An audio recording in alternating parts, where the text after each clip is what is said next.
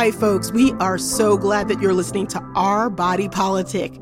If you haven't yet, remember to follow this podcast on your podcatcher of choice like Apple or Spotify or wherever you get your podcasts. And if you have time, please leave us a review. It helps other listeners find us, and we read them for your feedback. Here's what one of you had to say. One of the best podcasts. This podcast is exactly what we need more of. Politics in the world are being discussed by those who have been at the forefront of progress and social justice, Black women.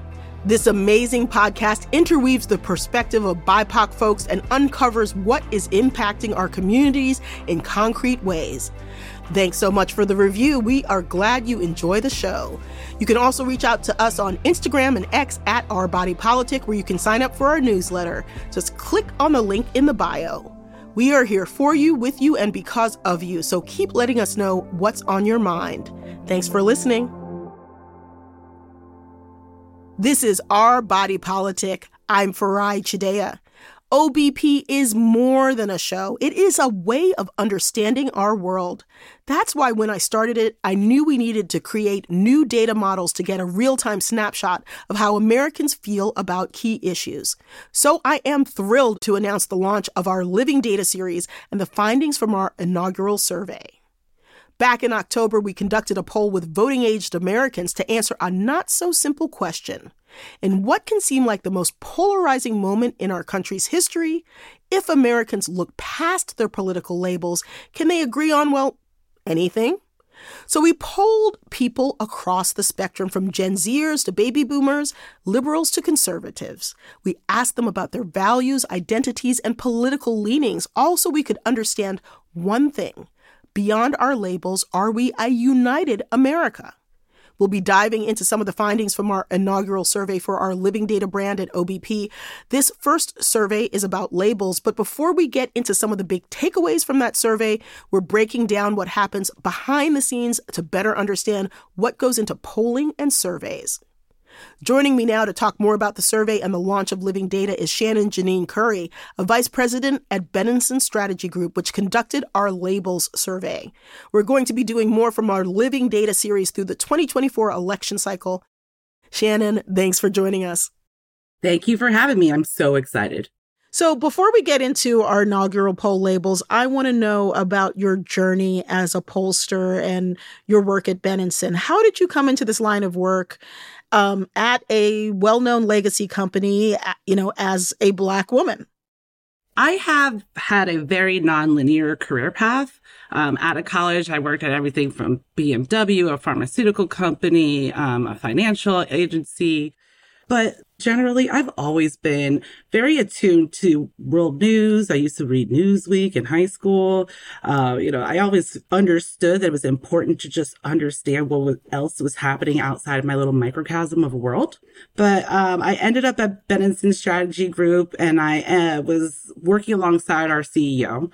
And I really got to understand how all of the skills that I've learned across all of those industries, they make so much sense to be a pollster because you bring that knowledge in. And I think as a woman of color, it's really, really, really important to have someone at the table because you have no idea how people just don't look at the world from our perspective. I was on Secretary Clinton's campaign and senior staff. I did some work for Pete Buttigieg for his, and we'll see what happens in 2024. Well, we're excited to be working with you. And one of the reasons that I started Our Body Politic as a media company and, simultaneously with developing the media company, decided that we wanted to do some form of polling and data effort is because cultural competency is important for me. And I always found it truly important as a reporter to pay attention to people who believed very different things from what I believe. I don't see them as less American than me. I also don't see them as more American than me. I see them as my fellow Americans, and that's why I have reported on them. And I think that cultural competency in reporting means a lot to me, and data can be an important part of reporting. What does cultural competency mean for you, and does it affect how you do your polling? Absolutely. And especially when we're talking about the Living Data series, which I see as something as a real organic and real time snapshot or dipstick of how Americans are feeling about, the issues that they feel on a day-to-day basis. I think it's really important to understand the cultural and societal differences. I think I look at this series of research as really helping and having a good conversation about like understanding the American mindset. Like what are the underlying attitudes and values that our Americans are bringing to the kitchen table? Like what do they dream about? What are their goals over their lifetime? And when you understand and can kind of map their mind frame and understand the questions that they are bringing to making a decision, you also learn how to activate them. You learn the trigger words. You learn how to, turn them away because you're getting a sample of how Americans are feeling, their values, their pain points, their aspirations. Well, let's talk about this label survey. I will say on my end, I have been fascinated for many years by multi-party democracy, which is not what we have in the U.S. I came to you with an idea for a survey, and you were like, nah, girl, this ain't gonna work the way it is right now. And I have always been someone who, I'm not a data scientist. I'm not a pollster. I've worked with data scientists and pollsters. And I was like, well, there's something here I want to get at, but I know that I'm not quite right. So what was the process like for you of trying to understand what I was interested in and also coming to this with much more knowledge than I have of the field and negotiating what it is that we were doing together? You gave me a good outline. One of the things that is really important in polling, and specifically in this labels theme poll, is question wording and order. You have to warm people up when they're asking questions. And the way that you frame questions impacts responses. I just had a client that is very, very, very focused on positive framing of questions, but we were asking about racism. I was like, yeah. And so, if you focused on saying, how divided are we? More, how likely are we to come together? If I am doing research for a more conservative client, maybe I put that gender question at the back end so that, I'm not triggering anyone, because we have lots of trigger words. And that's kind of what I took out of your first draft, because at their core, all of these words, these labels, are political problems. And even though we can try to use grassroots activists to fix them, it really won't work if we don't focus on the nuances of language within our research and just being mindful of how some of those terms and concepts be triggering. And so that is what I took out of what she sent me. So we structured the survey. First, it's just like, how do you feel about being American? We asked people, do they feel as if they have a say in politics? And while 30% of Americans do agree with that, 70% say politicians don't care about people like me.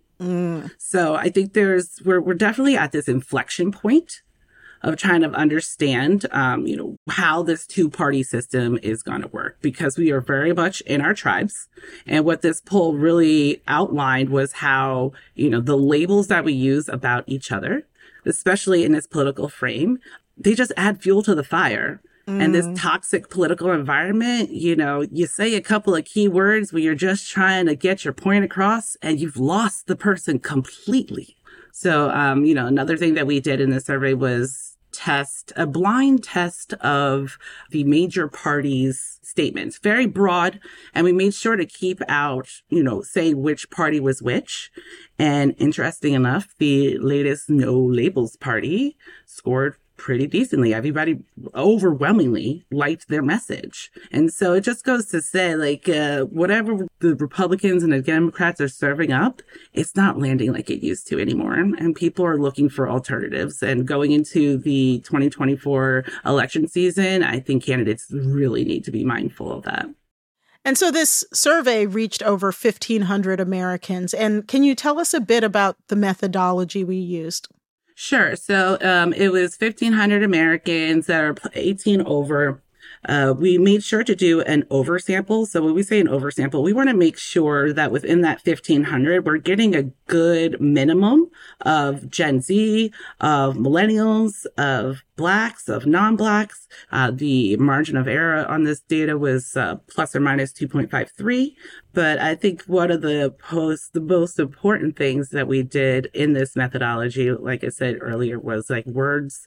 And throughout the Living Data series is words really matter and they activate people in a certain way. And so we were very mindful of just how we ordered questions and to not tip our hands. So people are trying to answer as honestly as possible without guessing that it's a political trap. So what stood out to you? I mean, we're going to be talking later in this show with Cathy Cohen, who's at the University of Chicago. And I'm not going to go but so deep into this survey, but give me an example of something that you found a meaningful finding from our labels survey.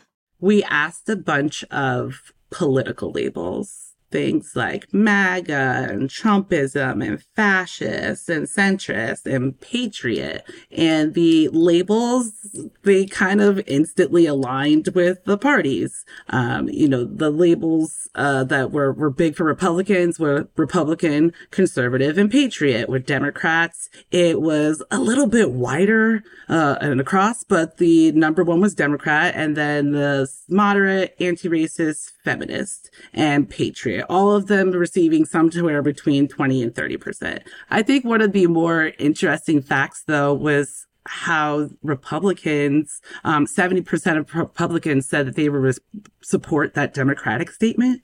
And 64% of Democrats said they would support the Republican statement. Mm-hmm. So it's like we all have the same angle. It's these words that are tripping us up. I'm going to wrap up with, what are you excited about in terms of doing this work together? You know, we have to come up with our next survey. Just on a general basis, what are you excited about by collaborating on this work?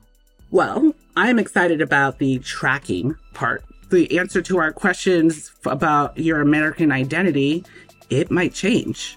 And so the ability to see how some of these questions change throughout this series, very exciting. And then second, like I said, it's that real time. Seeing how world events, seeing how, the Supreme Court rulings, to be able to do the research and then to help inform OBP and the Living Data series. I'm thrilled. Me too. And thank you for joining us for this first installment of our Living Data series. We're unpacking Our Body Politic's inaugural survey labels as part of our new series, Living Data. Some of the most noteworthy findings from the survey came from our youngest participants, Gen Z. According to our data, Gen Z is an outlier in how they view American identity, political labels, the importance of diversity and inclusion, and even if they're optimistic when it comes to the future of the country. Here to tell us more is Cathy J. Cohen, professor of political science at the University of Chicago and the founder and director of the GenForward Survey, a nationally representative survey that pays special attention on how race and ethnicity shape the millennial and Gen Z experience, and the Black Youth Project, an online platform highlighting the voices and ideas of Black millennials. Welcome, Cathy. Thank you. It's great to have you back with us. You know, we had many happy episodes talking about your survey, the GenForward Survey, but it has been a minute. So tell us more about the GenForward Survey. Just outline what it is and what its mission is and what you do. Absolutely. So GenForward really was meant to amplify the voices of young folks of color. When we often talk about a public, especially when we're using statistics and surveys and polls, the representation of young people and young people of color is usually minimal. And what we wanted to do is something we call oversampling that would allow us to disaggregate the numbers so we could talk about kind of young Black people or young Latinx folks, and to compare how things are looking and how young people are thinking about issues, not only across generations, which we often do, millennials compared to baby boomers, but within generations. Was there a particular catalyst or moment that spurred your creation of this survey? I think part of it is being trained as a political scientist and having been trained in the use of surveys and sometimes being able to have enough people in a sample where you can disaggregate and say something about Black people.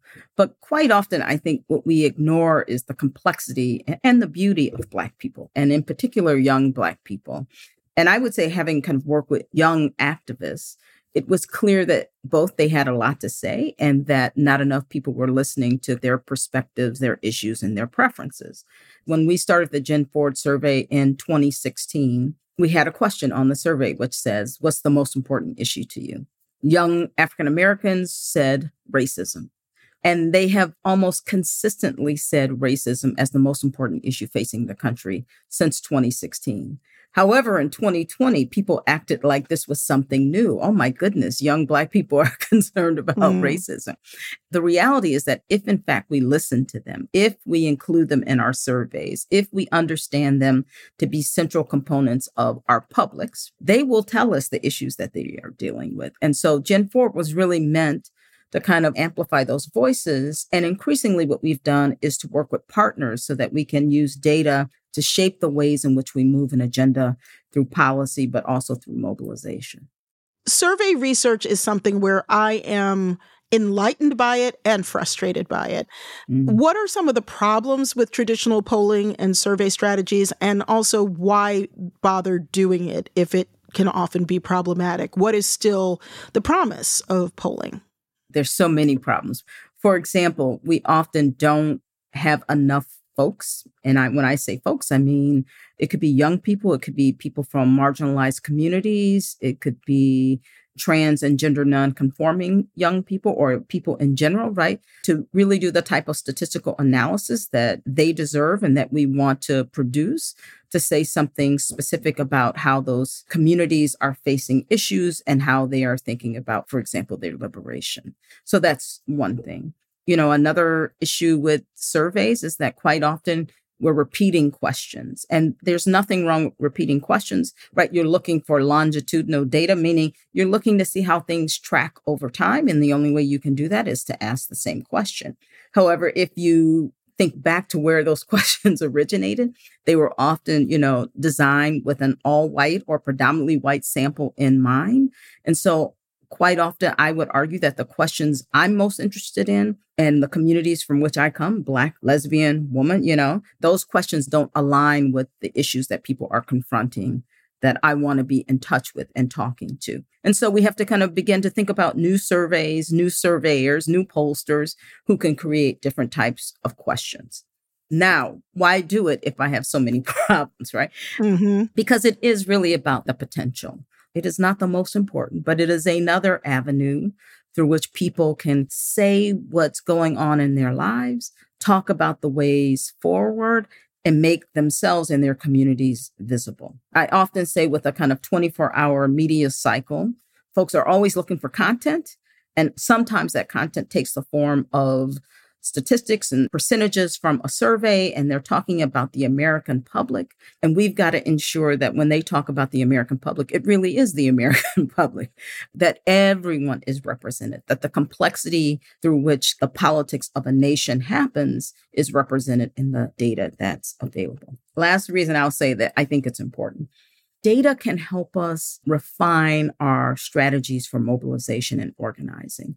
We are working, for example, with the Movement for Black Lives on a report that will be released in a couple of weeks, thinking about how Black people experience policing, think about policing, and their preferences for what types of alternatives to policing.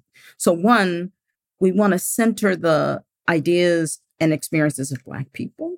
But two, a survey like that provides data that begins to help organizers who are trying to do this work to refine their messages, to understand how people are thinking about kind of questions of public safety. We're going to find like 50% of Black people say they fear calling the police, but they call the police. Well, why? Because they don't have alternatives to calling the police, and they are committed to making sure that they and their families and their communities are safe. And so that type of data allows us to tell a different type of story to the media, but more importantly, it allows us to refine the types of organizing and mobilization that we're supporting in different communities. So I think there's a real upside and importance to polling, but we have to be very careful about how we do it. You have used the term good data in your work and research. And often when I hear the term good data, it means were the regressions done accurately? It's very much about the mathematics of polling. What do you mean when you say good data? Well, I mean, some of that, right? The statistical analysis, you want it to be tight, right? We want the analysis to be correct. Which programs are you using? All of that is important. But none of that matters if the data isn't representative. I can produce, and folks in our GenForward team produce beautiful analyses, statistical analyses all the time, but we are careful to be thinking about who's included and what are the conclusions that we say we're representing. Good data starts with a full representation of the communities, and I would argue an overrepresentation in some cases of communities that have often been neglected or silenced.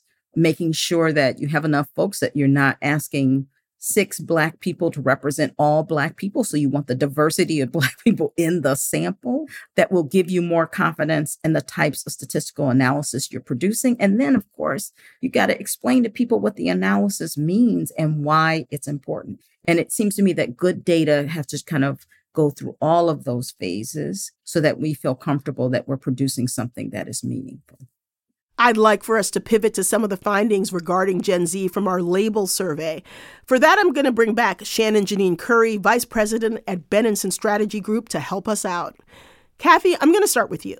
One of the findings that stood out to me in this poll is not only do a majority of Americans have a declining degree of belief in politics, but Gen Zers maintain it never worked in their lifetime. Have you seen similar things in your research? I mean, if we just take your point about young people and Gen Zers and millennials, and maybe even more likely to find this among Gen Zers, about how to make change. We asked this question in 2 different forms. How do you make racial change? What's the most effective way? And how do you make change in your community? What's the most effective way? We give folks, for example, 13 options. That includes things like national elections. And what we find is national elections never show up in the top 3, or often not even in the top 5. That young people are focused on kind of advocacy and policy change, that they say you have to change people's minds by talking to them, that there needs to be organizing in communities. And when they do kind of point out electoral, let's say, mechanisms for change, it is usually at the local or state level. And in talking to young people, they will say, I'm looking for the level of electoral politics where I feel like I can maybe hold the person accountable. Their sense is that you have to participate in electoral politics, but it is not necessarily an effective means through which we will make progress. They are more committed in a strategy of organizing, a strategy of advocacy, and working kind of being able to see the person next to you that you're working with as a way of change. And I think, again, this has to do with kind of levels of trust among both millennials and Gen Zers. And Shannon, maybe you can talk us through some of the data that we gathered that might speak to this question of decline of belief in politics or fundamental lack of belief in politics from Gen Z, but also about the American dream. Tell us about those concepts as they appeared in this survey. The way that we kind of structured our poll was to kind of get a baseline understanding of where people are on general current event issues, what are their issue priorities, what are the things that they're voting on. So usually you get that issue question up front.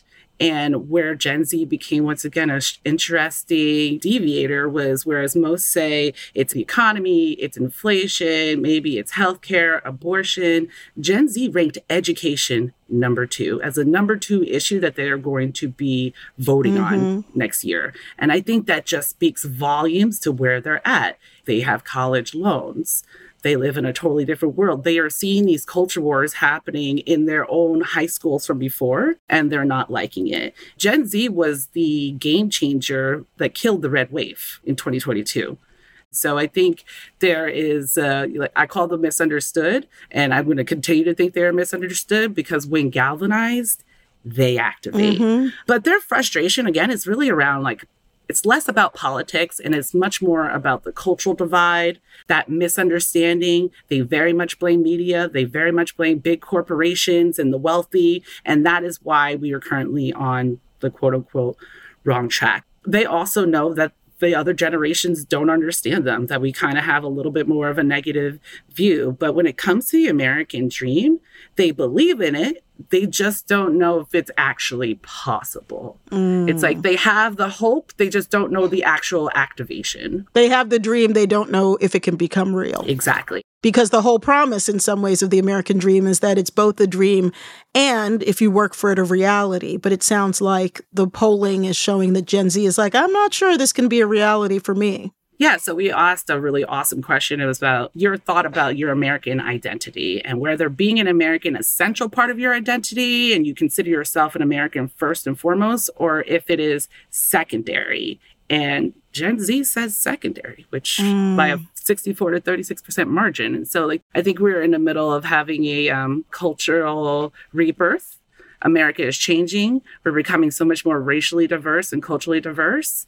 And I think this hyphenated America, right, is going to be something that we're going to have to figure out as a nation. And Gen Z specifically, they are less positive about our ability to really come together. When it comes to their political identity, Gen Z tends to be a little bit more softer on being able to say that they are Republican or a moderate, though the number one thing that came up with Gen Z was anti-racist.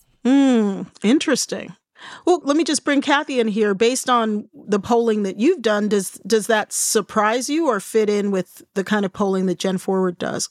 It both fits in and it causes me to ask some other questions, right? So I think what we do is both look at the generational differences, but I'd be very interested in how racially within the Gen Z category that you have, young African Americans versus Latinx versus young whites fall on these different questions. You know, we ask a question, for example, do you believe that Black people are treated as full and equal citizens? And we see consistently barely a third of young Black people will say yes to that question. Young whites feel very differently on that question. But to go in a different direction, when you ask about kind of their future and the American dream, we've also asked a question about, do you think you will do as well as or better than your parents? Young white Gen Zers are the least likely, right, to believe, in fact, that they will do as well as their parents. Now, that has to do with their parents' kind of racial hierarchy. Their parents have done the best. But it does say that this kind of question of the American dream is fragile, even for young white people. And thus we have to be thinking about, for me, what are the possibilities of solidarity from that position of fragility? Well, you know, according to our Labels survey, 24% of Gen Z participants say freedom does not describe America at all. And 47% of Gen Z respondents say honesty does not describe America at all. Either of you, what are your reactions to that? Let me just give you a little background. So we asked the question, you know, what describes America? And we gave them a choice of 18 different options: freedom, diversity, patriotism, democracy. I think the ones that really were interesting were tolerance, honesty, inclusiveness, diversity, and freedom. Gen Z seemed to distinguish between tolerance and inclusiveness, whereas only 29% say tolerance describes Americans, while 43% say about the same for inclusive. The fact that more Gen Z say inclusive describes America than any other cohort is a sign of hope that they see things better, but they also they're very pessimistic. That's right. Where we misunderstand Gen Z is just their cultural and societal experience none of us can really relate to yet. Yeah, and I do think, you know, I'm a Gen Xer that graduated from college in 1990, and I was very lucky to have a very steady set of jobs in the first decade that I was out of school. But a lot of my friends got laid off. That was part of the Gen X experience, was discovering that your nice college degree would not necessarily guarantee you the employment you thought it would. And I just can't help but think about Gen Zers dealing with the pandemic as a formative entry into adulthood. Cathy, how does that sort of entry into adulthood factor in here?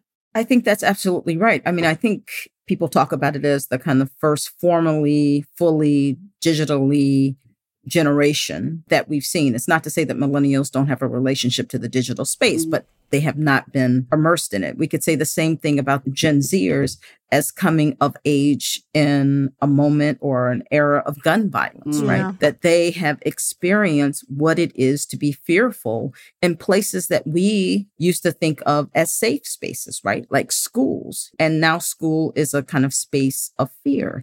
If we think about also the kind of formative politicians that have been a part of their upbringing, it is slightly Barack Obama, but more formally, it's Donald Trump, right? And, a kind of right-wing populism that has taken over a Republican Party that we remember as something different. If we look at the kind of political, social, economic context under which young people are emerging, this generation of Gen Z, it makes sense about not trusting the government. It makes sense that they might say, I support inclusion, but don't expect equality. It makes sense that they may not believe, in fact, that they can have the things that maybe their parents had. They are kind of refashioning what it is to be an American and the types of politics that they live with daily. It looks very different, for example, than when I was coming up and maybe when you were coming up, Farai. So let's talk about 2024. It's often posited that younger people are inherently liberal, but we're seeing some different dynamics. What are you seeing from the poll, Shannon? I think just like sometimes the Democratic electorate bank shots on Black people first, but especially women of color, we should not make any presumptions that Gen Z is going to be a reliable Democratic voter. 44% of Gen Z have a favorable view of the Democratic Party. 45% of the Republican Party. Right now, Trump is +9 over Biden. And I think that is kind of, they want to shake things up. They're not seeing the changes that our parents got to see. There was no civil rights moment for them. I mean, even as a millennial, I like to say the millennials, we just take it. Like, I'm in my second recession. So we're just like used to it, and Gen Z is not standing for it. And I think that is something that we need to be prepared for as we're mobilizing coalitions and thinking about what their priorities are. Their priorities are going to be different, and thinking that they are some type of monolithic group will be detrimental to either party. And Cathy, listening to what Shannon said, how do you make sense of their position going into 2024, regardless of whether they become voters or not?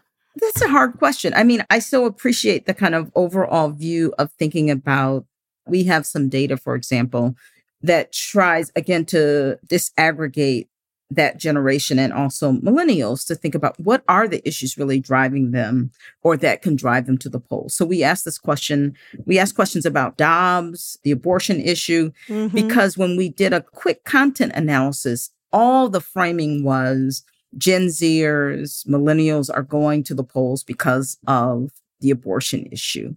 And in fact, if we do a careful statistical analysis, we don't find that. What we find is that questions about racism, concerns about racism are more likely to be relevant and to resonate, in particular with Black millennials and Gen Zers, than questions about Dobbs. Our concern is that, in fact, there is going to be a framing of what is the issue that is most important to young people. And right now it is, for the Democrats, they believe that, in fact, if you just say Dobbs, if you just say abortion, you win the state and you'll win the electoral college in that state. And we want to say that is an important issue. It is not the only issue, and you will lose young voters if you're not attentive to the range of issues that matter to them. If we are not thinking about the complexity of these young people, and if we assume that young people will just be liberal, then we haven't learned our lesson. I always tell people, yes, the majority of young people voted for Barack Obama.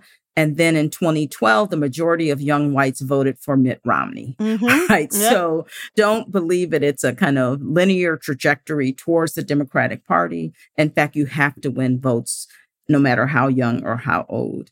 So I want to end on a perhaps more hopeful note, which is that from our findings, 62% of Gen Z say diversity is strengthening America.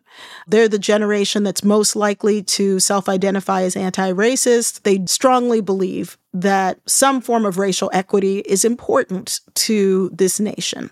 So how can this kind of data help us better communicate with this generation, and for those of us who believe that voting, even though sometimes unsatisfying, is fundamentally critically important, how can we encourage them to endure what is sometimes the disappointment of not seeing your candidate or candidates win, but being invested in electoral politics? Because what you mentioned, Cathy, and let me start with you, is that it doesn't seem to be the primary way or secondary or tertiary that Gen Z is invested in politics. Right. Well, I think it's important here to embed electoral politics in a politics of change, right? The truth is electoral politics is part of that, but it's not all of that. And the worry is that there are too many people who come in, we know, at the midterm and at the national presidential election, and all the money floods in to say, vote, vote, vote, as opposed to we want to provide infrastructure and support so you can engage. And engage means voting sometimes, and other times it means signing a petition, and other times it means going into the street. But the goal has to be to fight for change. And Shannon, I'm going to let you have the last word. You know, this is the most diverse generation in American history. How do you see these results helping us understand this generation and their relationship to electoral politics? I think we need to meet Gen Z where they are. We have to understand that they are a totally different subset from the rest of us. I said earlier that they've been fully digital, but when Cathy was talking about racism, well, my parents were learning about racism in the local newspaper, maybe over the radio, if they caught it that day. I have seen way too many acts of violence in real time. Yeah. And thinking about the trauma that brings, and especially consider the fact that Gen Z, most of them started their jobs during the pandemic by themselves on their laptop. So their presence in the workforce right now, not what we're used to. And I think we just kind of need to look at them because they are going to be a very large generation, a very large voting block right now. It's millennials, of course, workforce and voters. But we need to look at them as a totally different breed of Americans and not make any assumptions. Because again, like I said, this is a real-time electorate where whatever happens today, tomorrow, next month could flip their whole disposition on the electoral process upside down. And we have to just be prepared for that. Well, Shannon-Janean Currie, Vice President at Benenson Strategy Group, thank you for joining us and enlightening us. Thank you. And Cathy J. Cohen, Professor of Political Science at the University of Chicago and the founder and director of the GenForward Survey and the Black Youth Project, thank you for joining us. Thank you.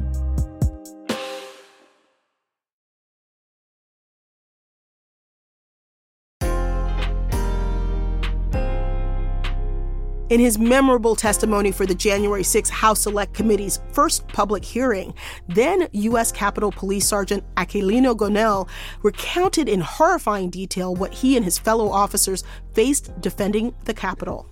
What we were subjected that day was like something from a medieval battle. We fought hand to hand, inch by inch, to prevent an invasion of the Capitol by a violent mob intent on subverting our democratic process. Sergeant Gonell continues to speak out about what happened that day, and he's out with a new book to tell his story.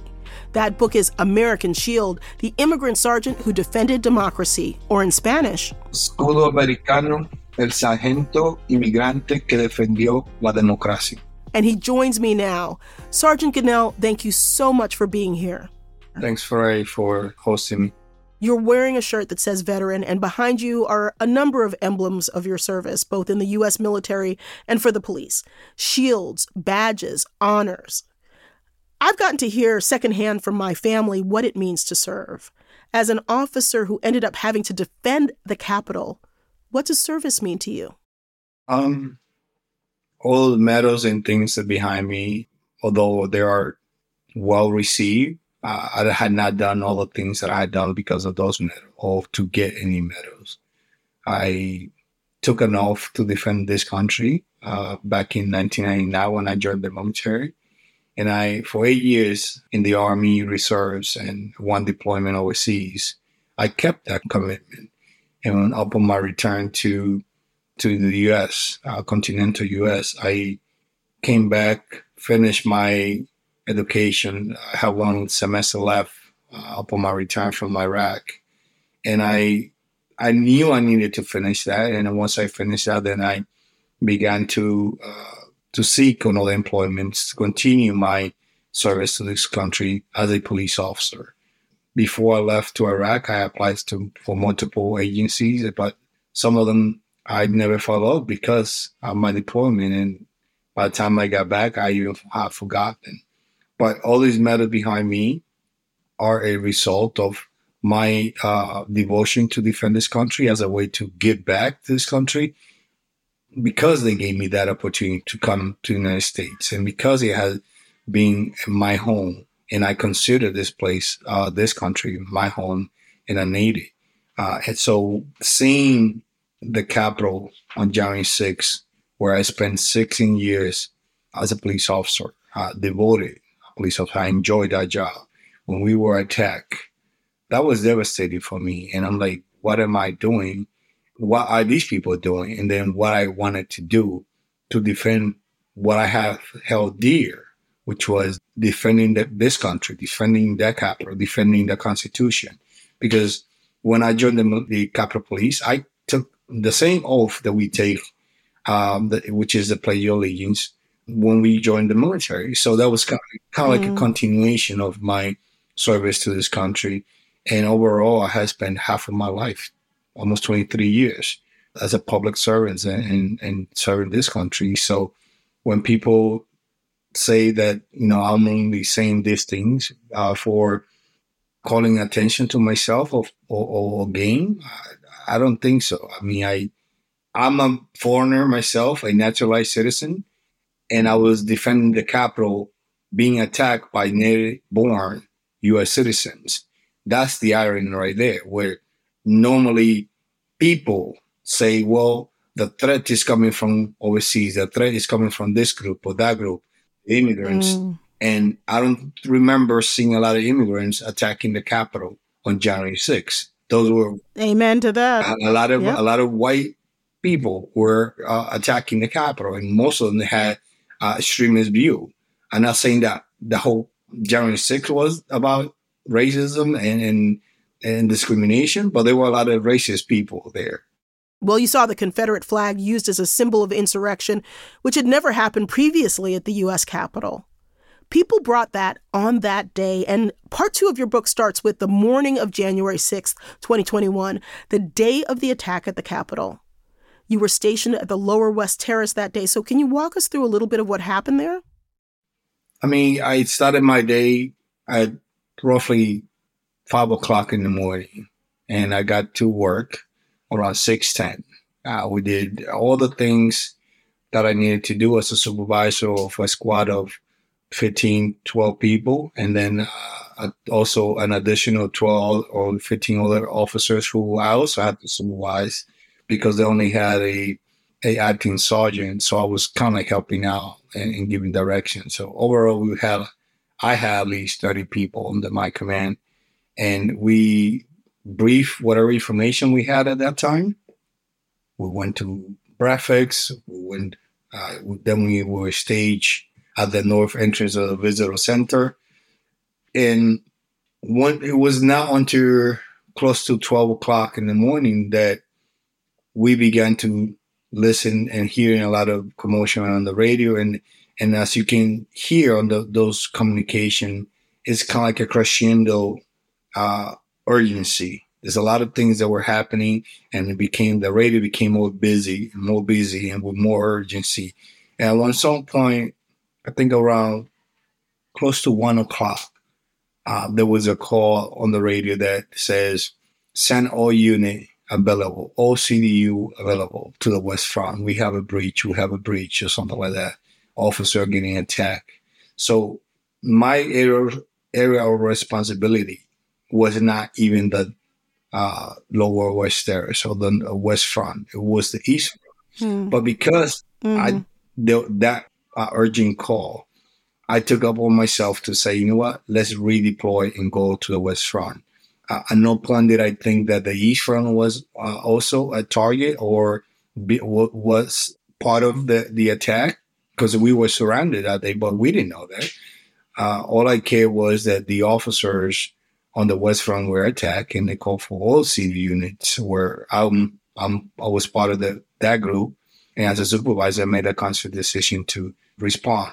Once I got to the outside the building, right where the president comes out to get sworn in on the West Front, on the iconic arch, all I could hear is the roaring crowd attacking the officers in the bottom.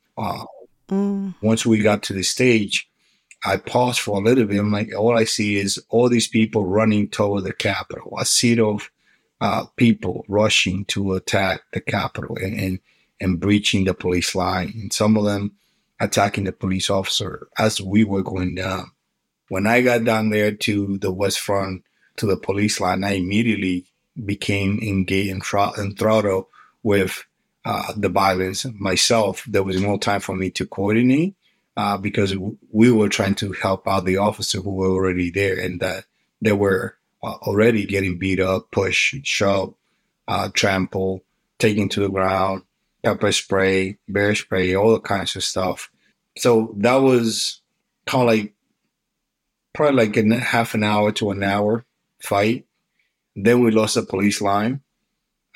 We all got pushed, including my team, to the southwest corner of the stage. And if it wasn't because of Metropolitan Police, we would have lost the police line a lot earlier. Those 60 to 70 officers from Metropolitan Police were, when I saw them coming down of the stage and the grand steps, I'm like, thank God they're coming. But then they stopped coming. There was no more of them. I'm like, this is going to be a long day. And it was. We fought there for probably another half an hour. We pushed him out to all the way to the set of steps in the West Front.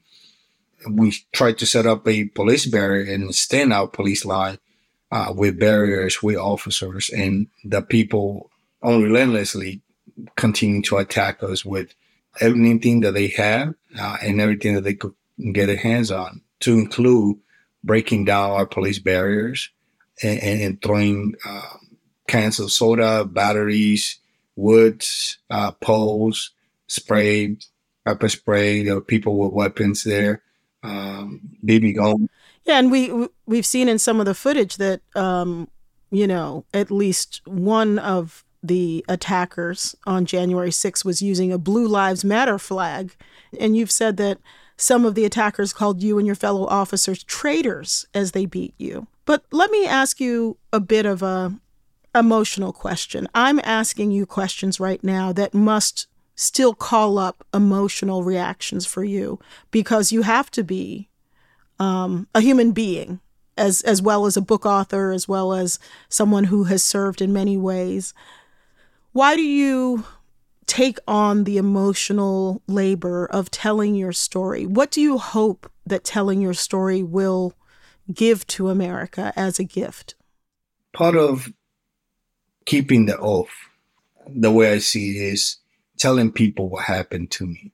And I saw on probably like a week or a few days after January 6th, I saw an article on the Washington Post where Michael Fanone, Danny Hodges, and three other officers came and spoke out about what happened, their experiences.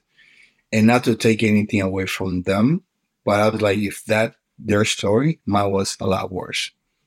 Because looking through records and videos and pictures, I have been attacked. I was attacked by more than 50 people. 50 people. More than. Wow. And sometimes simultaneously, sometimes individually, sometimes all in conjunction, all out. People were pushing me, kicking me, punching me, trying to take away my equipment, hitting me with stolen police baton, pepper spraying me and all stuff. And I'm like, that's only at the West Front alone. Then you moving into the tunnel where I almost lost my life. Not once, not twice, but 3 times. And my day did not end it on January 6th. My day ended at 3 a.m. on January 7th. Especially what I witnessed and experienced in the tunnel. In the tunnel, that's where my foot was injured. That's where my left shoulder was injured. And that's where I almost got dragged, just like they did to Michael Fennell. Had it not been because Metropolitan Police officers that hit the person who was pulling me, I think I would have been pulled into a crowd as well. That right there, I ran into many officers who were like me, defending their entrance, and that because we thought that that was the only entrance that was being breached, and we were then sure that we needed to stop the mob from coming in, because all these entrances around there leads to safe passages for the elected officials. I knew that because I worked there. I walked those hallways before, and those are safe houses and things like that are secure for the members. But when I made the conscious decision to stay there, not for 3 minutes, not for an hour, but I was there for from 1 o'clock all the way to 6 or close to 6 p.m. So I was enthralled in the battle. Now, did I take some time to gather myself? Yes. But when Hodges was being pressed against the door frame and he couldn't breathe and he yelled and screamed, I was right next to him. When my colleague, one of the first person who was injured and he got concussed, which I didn't know until 1 o'clock in the morning. I didn't know what happened to him, but I saw the fear in his eyes. I saw that the whiteness in his eye in fear. And all I could do is keep your head up, pay attention forward. Not only did I have to worry about him, but I also had to worry about the people who were in front of me. And when he got hit, I couldn't do anything. And he got taken out. When Michael Fennell relieved me, and later on, this is like months later that I find out that he actually relieved me. I didn't know who he was. I didn't know. But yet, he relieved me, and the guilt is still there. The guilt's still there because like you said earlier, why do I take up the trauma to say? Well, a lot of things that happened to me and to my officers, including some from MPD that came to our rescue. I think had it not been because of what they did, I think we would have been telling a different story about what happened. And I think I'll take it upon myself to tell my story so people learn what happened, because it was multiple people attacking me, had multiple people attacking the other officers, and we risked our lives and put our bodies in the way so the elected officials continue their job and do their work. And they ultimately thinking that they were going to do the right thing, but unfortunately they had not. They had turned their back on us, on the veterans, on us, the police officers, for a party that continue to claim that they are in favor or support of police officers to back the blue, the law and order, the rule of law. To me, that's BS, because they had not shown that they do care about that, especially when it comes to police officers from Capitol Police, Metropolitan Police, and all those law enforcement personnel that responded at the Capitol, risking their lives to save theirs. And, just last week, the former president called the January 6ers that are incarcerated hostages. I call them the J6 hostages, not prisoners. I call them the hostages, what's happened, and it's a shame. So if he calling them hostages, what does that makes me? The hostage taker? The kidnappers? Yep. I mean, it's insane. Yeah, and you're talking about former President Donald Trump, who has certainly played a very distinct role in inciting the crowd on January 6th, but he wanted to be there in person. He wanted to go.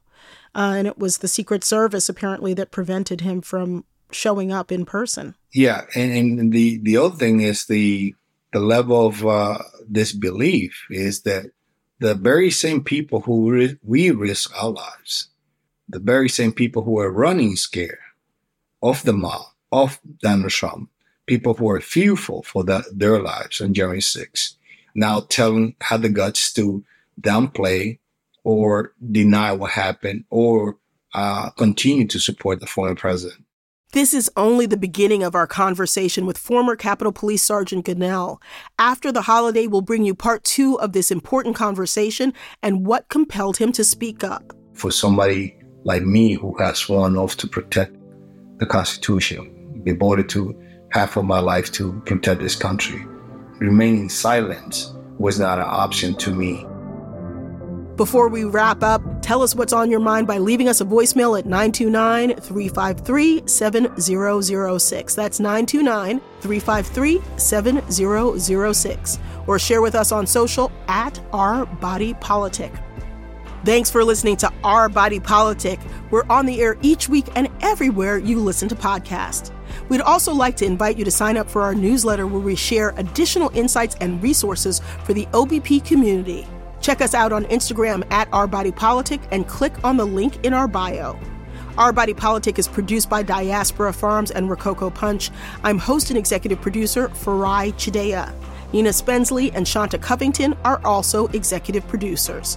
Emily J. Daly is our senior producer. Bridget McAllister is our booking producer. Andrea Aswahe, Anne Maria Wad, Natina Bean, Morgan Gibbons, Emily Ho, and Monica Morales Garcia are our producers. Amelia Schonbeck is our fact checker. Our associate producer is David Escobar. Our technical director is Mike Garth with help from Elijah Sheets and the Cutting Room Studios. This program is produced with support from the Surdna Foundation, Ford Foundation, Katie McGrath and J.J. Abrams Family Foundation, Craig Newmark Philanthropies, Meadow Fund, Democracy Fund, Heising Simons Foundation, Schusterman Family Philanthropies, Open Society Foundations, the Henry L. Luce Foundation, Compton Foundation, Harnish Foundation, Pop Culture Collaborative, and from generous contributions from listeners like you.